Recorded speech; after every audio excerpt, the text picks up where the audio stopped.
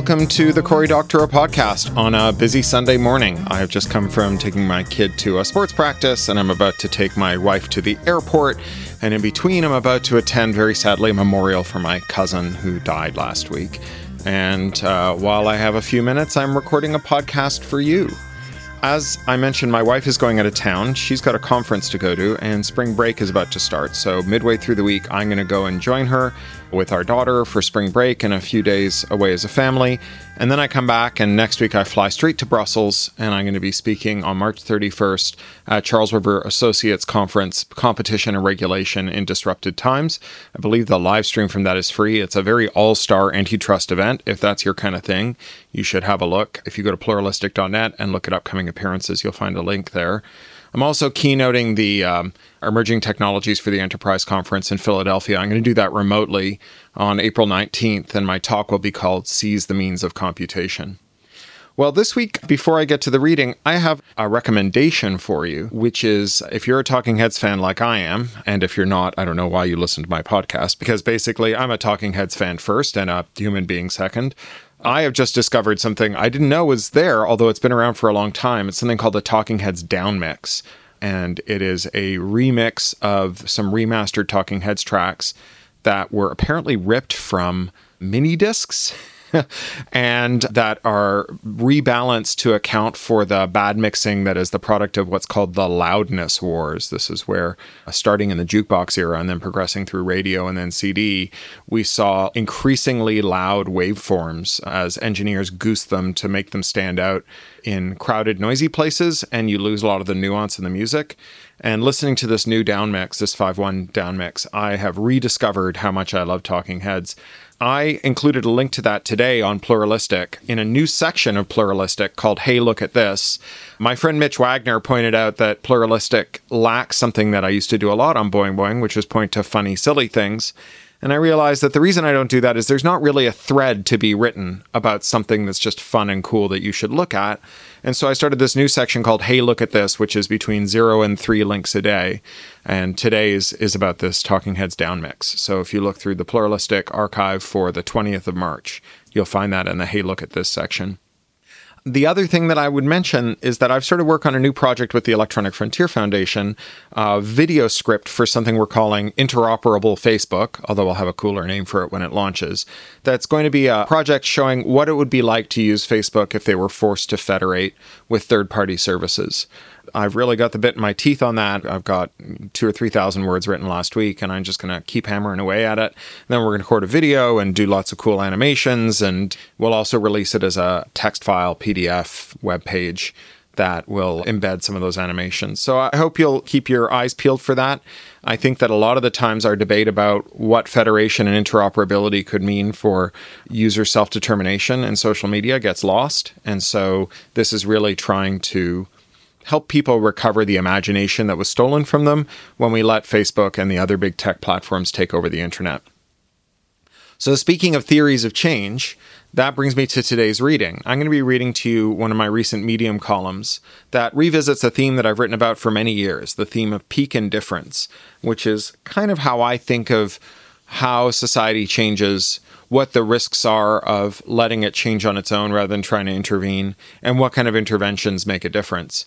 And I was inspired to write this because a friend of mine cited peak indifference in a paper he was writing, and his colleagues asked for an explanation, and I realized he didn't understand it.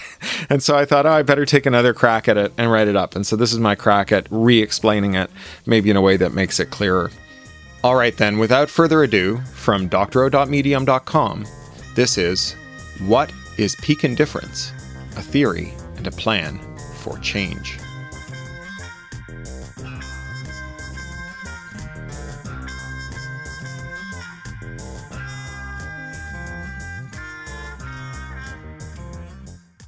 Back in 2016, I coined the term peak indifference to describe a political phenomenon when people who have denied an urgent problem begin to self-radicalize, not because of activists or public education, but because the problem has caught up with them, personally.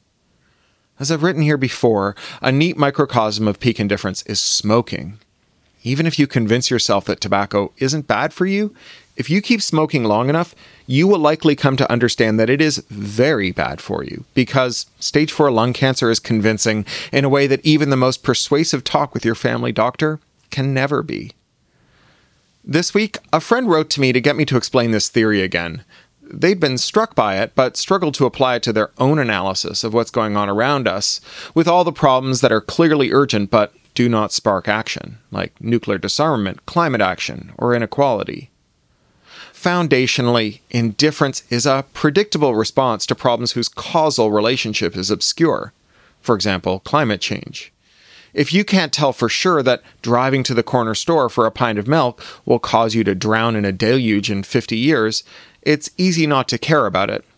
Note that this is a separate but related phenomenon to hyperbolic discounting, that is, treating distant harms as less salient because they're far off in the future. The job of activists confronting this class of problem is to turn indifference into opposition. But if a problem is real, e.g. climate change, and activists fail to mobilize a timely and effective response, then the problem will mount until the number of people who are indifferent begins to decline of its own accord, without any external pressure from activists. Everyone whose house is washed away in a flood, or whose town is incinerated by a wildfire, becomes a climate change partisan without having to be persuaded by an activist. Personal trauma is the ultimate persuader. The problems with relying on peak indifference to mobilize a response to a problem are twofold. 1. Peak indifference may arrive after the point of no return. When that happens, it's easy to turn to nihilism.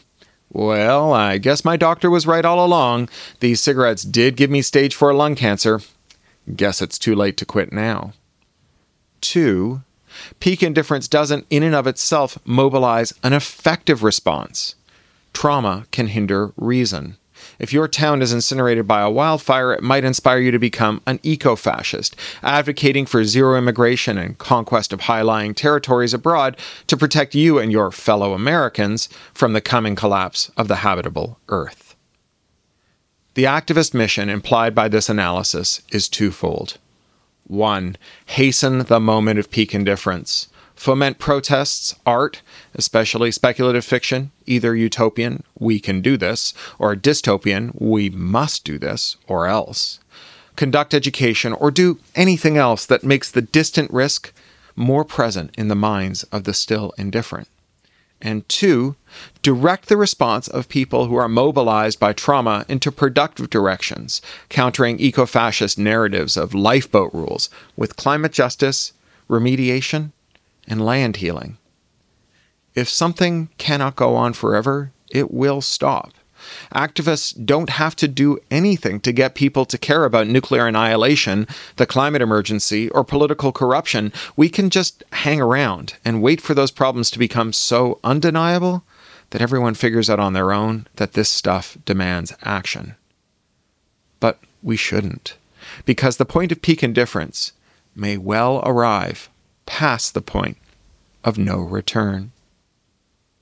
All right then, well, thank you very much. I know it was a short one this week. I got to get to that memorial service.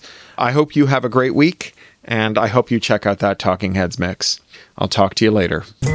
You've been listening to the Corey Doctorow podcast, licensed under Creative Commons Attribution, Non-Commercial Share-alike US 3.0, or as Woody Guthrie put it in another context, this song is copyrighted in the U.S. under seal of copyright 154085 for a period of 28 years, and anyone caught singing it without our permission will be a mighty good friend of ourn, because we don't give a darn.